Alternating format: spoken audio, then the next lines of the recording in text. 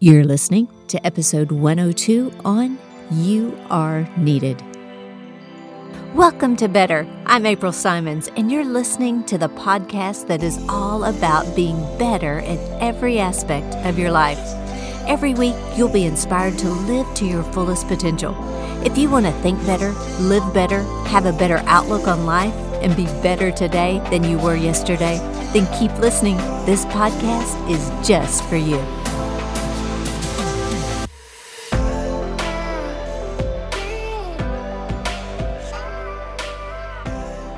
I recently posted a picture of a man who was standing on the outside railing of a bridge. He had a rope around his thighs, one around his waist, and one around the back of his arms. A man on the other side of this bridge was grasping his neck very tightly. He looked like he was whispering something in the man's ears. And then there was a sight of these arms that were ever so tightly hugging around this man's knees. They were holding on to him for dear life. The backstory: these people had talked this man from jumping off the bridge in London and taking his life.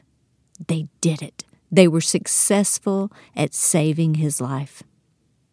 You know, this scene will forever be etched in my mind.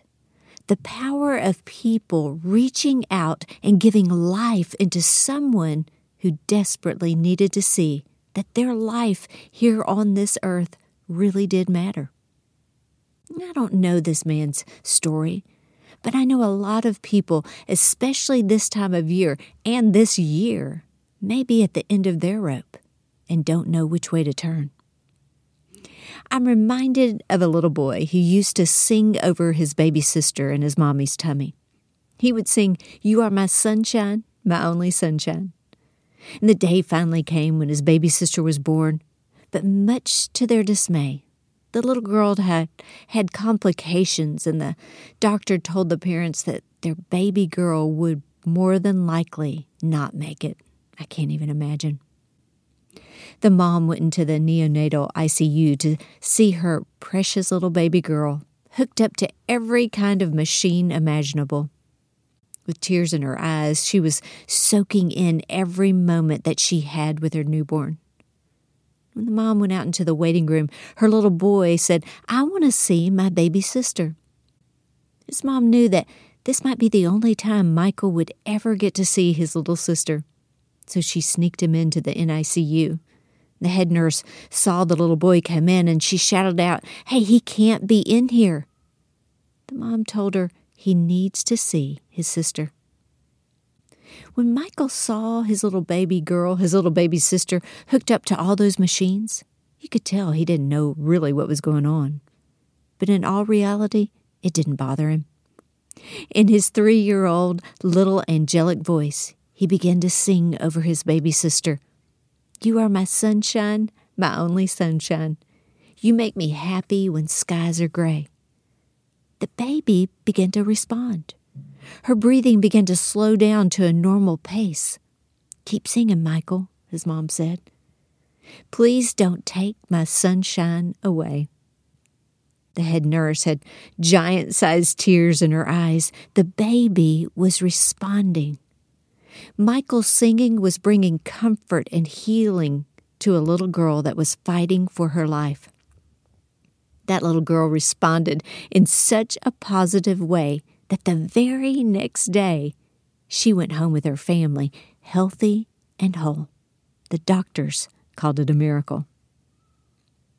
How many people out there today are walking around in the ICU of life, on their last breath, worried how they're going to make it?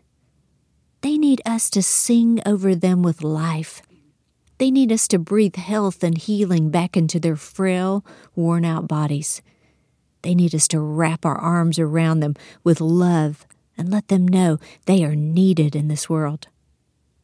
My heart today goes out to you if you are one who is grappling with your worth and if your life really does matter.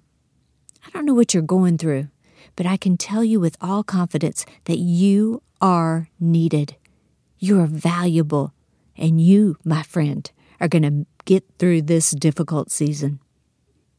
Let me encourage you, if you're struggling, don't stay silent. Reach out to someone. If you need help, it's okay. Let someone know. Remember that God is just a prayer away, and He's in heaven right now, singing over you. Let me assure you, you are not a mistake. You are not an accident. You are amazing. Remember, this is just a season, and you will come through it. Recently, I was recording with my mom and sister, and I want to take you into the part where we are praying for health and healing. We're praying that you would come through the struggles, you would come through depression, and that if you have any thoughts of suicide, that those thoughts would go away. We're praying over you and your family, that you'll be strong, united, and better than ever. And just know this, if you need prayer, you can email me and I will pray for you. Let's listen in. We pray for those who are sick. Jesus, you are the great healer. You always have been, Father, and you always will be, Father. And Jesus, if they don't know the word of God and if they don't know that you're a healer, then you touch them anyway, Father, because you are a great and merciful God. So I pray for the healing of the people that have asked and for all the ones that are watching. I speak to the cancer. I speak to the special needs people and those who care for them. I speak to those who have heart disease. I speak to those who have diabetes. I speak to those who have liver disease, lung disease, COVID, whatever disease they have. Father, I ask you to touch them and heal them and make them whole. Father, you don't make promises that you don't keep. And you said, I have come to give life and give it more abundantly. So, Father, give us all abundant life. I speak to those diseases. I command them to go from them in Jesus' name. Leave them, wither and die, and leave, just like Jesus spoke to the fig tree, and never come back again. Father, I pray that you will honor your children and do it, Father, because you love us, Jesus, and because you died on the cross so that we could be free of diseases. So do it, Father, because of that great love and because, Father, that you want us to be well, and help us to serve you all of our days with all of our hearts, and to be like that one leper that came back and said, thank you, Jesus, for doing it. And we will trust you always in Jesus' name. And all the people said, amen. That's good. Lisa, will you pray for those that are struggling through the season, those that are really depressed, suicidal thoughts, they're all alone. It's real. And so I wish you'd pray for that. Yeah. Father, in the name of Jesus, I pray for every person that is struggling with depression or anxiety or suicidal thoughts. Father, we know that you came to set the captives free, and you said you heal the brokenhearted and bind up their wounds. Yes. And right now, I just pray that you would heal them in their mind and their soul, Father, where there's hurt, where there's anger, where there's just maybe hatred, unforgiveness, or heaviness or oppression, Father. I just thank you that in the name of Jesus, you're lifting those things from them right now. And I thank you, Father, that they're letting go, Father, of the hurts and the things that have been done and said to them, Father. I thank you that you're releasing into them a new joy, Father, and a new vision for their life, Father. You have a purpose and a plan for their life, Father. They have so much more to do for you. And I thank you that you're going to restore their joy. You're going to restore their laughter. You're going to restore their purpose.